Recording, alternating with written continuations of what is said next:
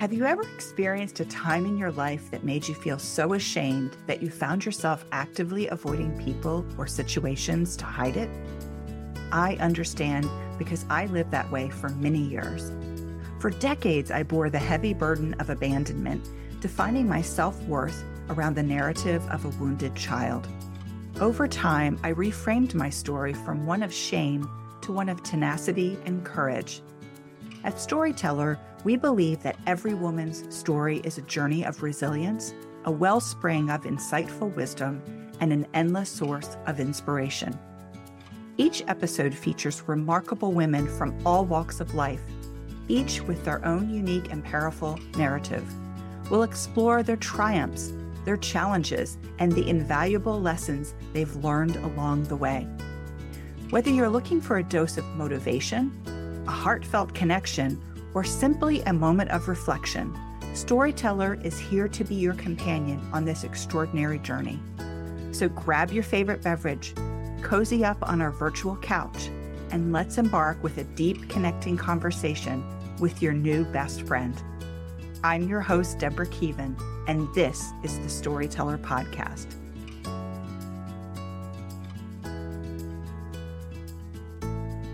Today's Storyteller guest is Kat Orsini, a marketing strategist who created firework experiences to support service providers in shortening their sales cycles by attracting ideal clients into one place that sparks conversations that leads to more sales. You can choose from over 21 of her firework experiences to create your leveraged, unique, and repeatable process to keep your pipelines full and hit your revenue targets predictably without requiring all of your time. Kat was part of our podcast launch, and you can hear our initial conversation on episode 1. So go back and be sure to give it a listen. Welcome back, Kat. Thank you for having me. I'm so happy when we get a chance to talk because you always bring such a unique perspective to things and to stories. So let's get our conversation started with one story that you've told yourself that's kept you stuck, and how did you reframe it? Oh, yeah. So I've been journaling on this recently, and it's actually a money story. So what I observed growing up were my mom working really hard, and she was the primary breadwinner, if you will. And so I had two very different experiences, and this was in the 80s, right? And so it wasn't standard for the dad to stay at home and the mom to be the primary breadwinner. So that was a positive money experience in terms of seeing that. But I saw my mom working hard, and I never felt for lack, but I knew we didn't have everything that we wanted. And so there was that of working hard, but still not getting everything that you wanted. And so things weren't always easy, even though I had a good childhood, for all accounts, right? Like, yeah, I can compare myself, but someone always has it better and someone else has it worse. So whatever. But I never lacked. I was never hungry. I never had to worry about food, shelter, water, any of that things. And I knew that I was loved by who, not always sure, but I knew that there was there. But the money story that I had to rewrite for myself was working hard equals money. And so if I wanted more money, then I had to work that much harder. And so it really lended me to easily fall into the hustle culture aspect, especially in the niche that I work in, which is very dominated by bro marketers who perpetuate the hustle culture kind of modality. And so that was a relationship I had to break from. And I still struggle with generating the revenue that I do without having to work all the time and feeling guilty and feeling like I should be doing more, and allowing for it to also happen without actually not activating self-sabotage. So it's a conscious effort that I have to make in order to allow, because I'm very much an action taker. And so receiving, especially given my history, isn't always an easy thing for me to do. There's so many nuggets in what you just said. I think a lot of us struggle with money, and we're all just a couple of generations away from the depression and the depression era thinking where, Yes. and I think some of that is generational trauma that we carry forward. So the fact that you've said, I didn't lack for what I needed, but I knew that it didn't have to be so hard. That's such a concept that most of us don't understand. So I know it's an active choice for you. What are the signs that you notice when you're falling back into that bro marketing, that hustle culture that you're like, wait a minute, Kat, step The away? first sign is how I'm talking to myself. It's the inner voice, right? It's I start getting more aggressive. I remember there was one time I accidentally left the light on downstairs. And I literally stood at the top of the stairs and I was like, "You moron." And I literally heard myself say this to myself. And I literally out loud I said, "Whoa." And was like, "You don't even talk to yourself that way."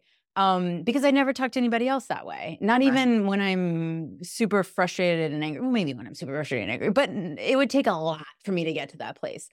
And so for me to so easily slip into that, to treat myself that way, kindness, they always say starts at home. I always like to say it starts with yourself, right? Because we are the light and what we emulate from ourselves is what goes out into the world. And so the more we take care of ourselves and nurture ourselves and love ourselves, the more we can allow for us to do that with other people.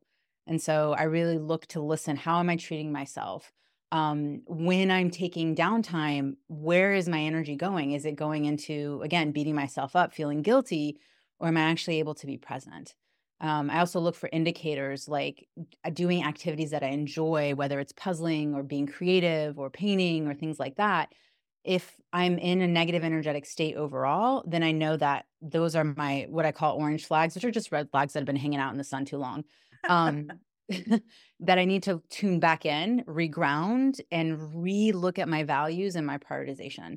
And to see if there's dissonance, then I can take action.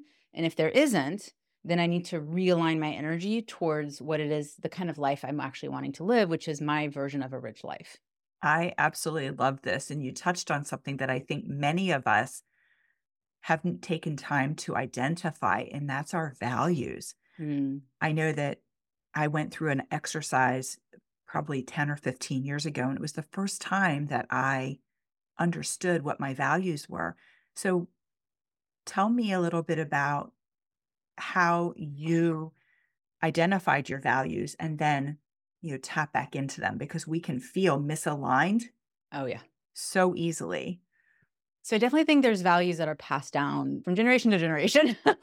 And there's other ones that we observe growing up and we either revalidate or invalidate, just based off of what we see our parents do and things like that. And so I think we always have a certain number of values, but they get reorganized and reprioritized based off of where we are in life. So when I was 16, hanging out with my mom, not a priority, a value, just not a priority. Now at my age, not going to disclose, um, I it's still a value, but it's higher priority. So hanging out and, hanging out at the metro station, which is hanging out with my friends. When I was 15, that was the highlight. That was my go-to. Hanging out with friends is now below hanging out with my mom. Right? And so it's just looking at I don't think our values really change overall in life. Like, yeah, we adapt them and we might modify them, but it's just where are we in terms of priority and what is it that we're not honoring more of?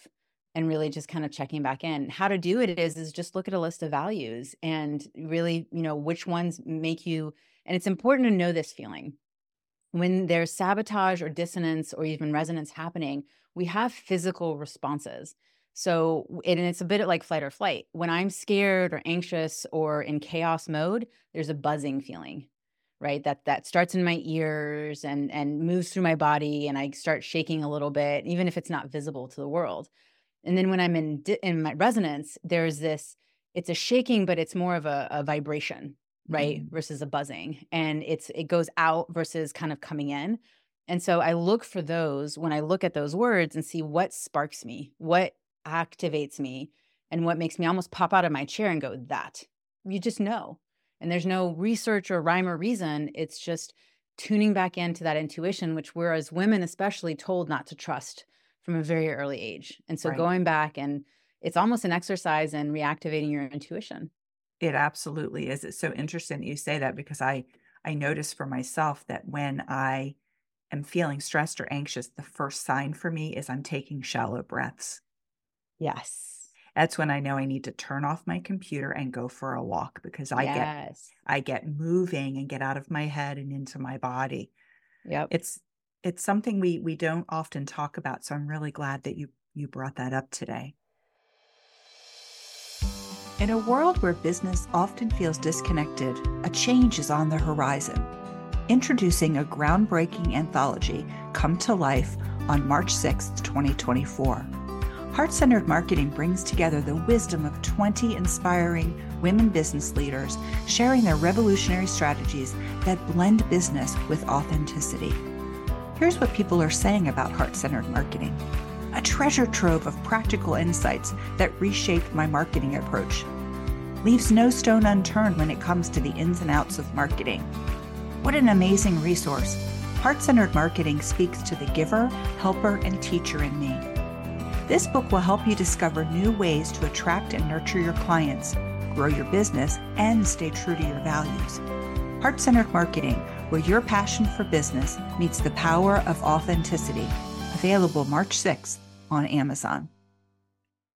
So one of the things that I know that you do in your business is you bring all of your brilliance into everything, but you're also a tremendous connector. And you have this amazing community called Lead Boss Mixer. So talk about how that came about and why you're so passionate about it. So that came about because my business started failing. I had mentioned in the episode 1 that I was a proponent to falling into kind of hustle culture and things like that, and didn't wanna, go and follow in that path kinda thing. And so I had learned to scale and grow my business in this hustle modality, but on the other side of that was this burnout that I just was tired of paying. And so I had made a decision. I remember that year that I was gonna be an ease. Well, apparently I turned ease into a goal, which basically undoes all the entire ease energy from it. And everything started turning to sand. People started saying no that would have said yes in the past. I couldn't, everything I launched, everything I put out there was just met with this constant brick wall kind of experience, essentially. And so it really took me back to go back to foundations and look at what's going on. Where again, what are my values? This is not in alignment with who I want to be or who I want to become. And so I had to go back and relook at how I was doing marketing and how I was teaching other people to do marketing. And I created this concept around firework experiences. And because I'm not a hypocrite, I was like, I need to make sure that I understand all of these strategies, either firsthand or through thorough research and understanding.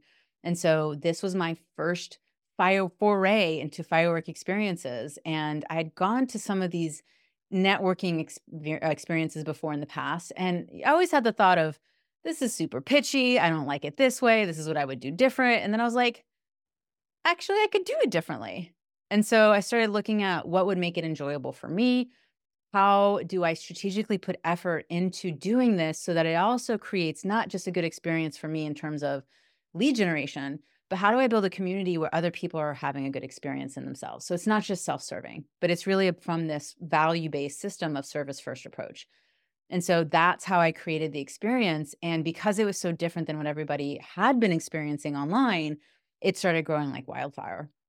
So people started sharing it. Then I was like, oh my God, like this is taking this concept to a whole new level, and where people were actually doing my lead generation for me for free, happily and lovingly and consistently.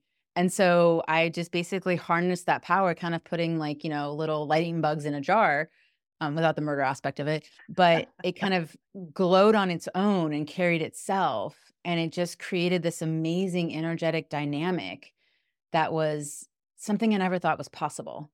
And it was really a way of giving and receiving in a way that was beneficial to everybody. And so kind of like defying the laws of physics where we were creating energy and not destroying it.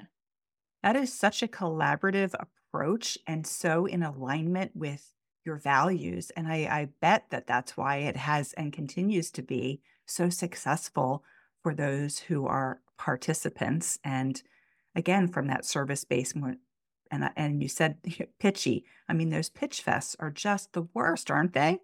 I call it Pitchy Pete, right? And I call it PTCD, post-traumatic connection disorder. We know exactly what's going to happen when we accept that connection request from, real estate agents, financial planners, things like that.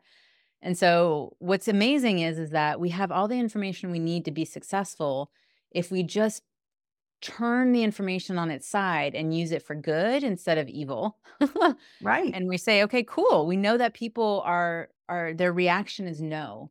So what if we put something in front of them that they already want? Then their reaction is going to be yes. And it's so because that's it's our coming from opportunity. it's coming from a place of service. Exactly. Yeah.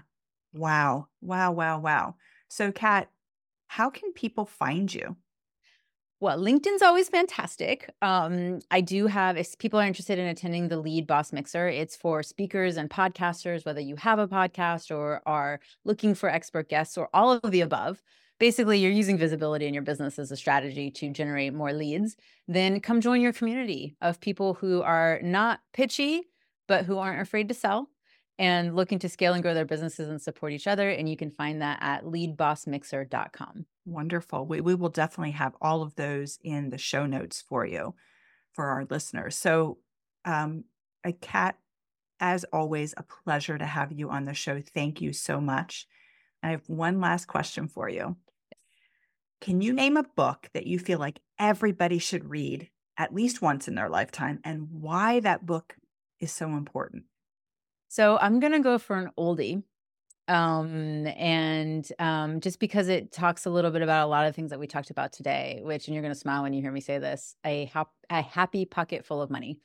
It's, there's some, and again, it's not for everybody and you can agree and disagree with the things in there, but at the end of the day, it's really about that value-based approach to generating success in your life with that value alignment in that receiving modality and kind of rewriting our relationship with how difficult or even how easy things can be sometimes, and really coming back to a place of choice and understanding that we all can choose, we can choose differently, we can reinforce the choice, and we can always do different things every single day.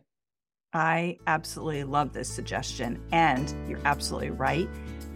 We all have choices, and sometimes we don't recognize that by not making a choice, we've actually made a choice. So thank you for highlighting that, and we will make sure to have that book also in the show notes, so thank you. We hope you've enjoyed this episode of Story Tell Her, where we're elevating women's voices one story at a time. Thanks for joining us today. If you enjoyed this episode, please follow the show, leave us a rating and review, and share us with your friends. To learn more about how I can help you overcome your fears and tell your story, please visit my website at deborahkeevan.com.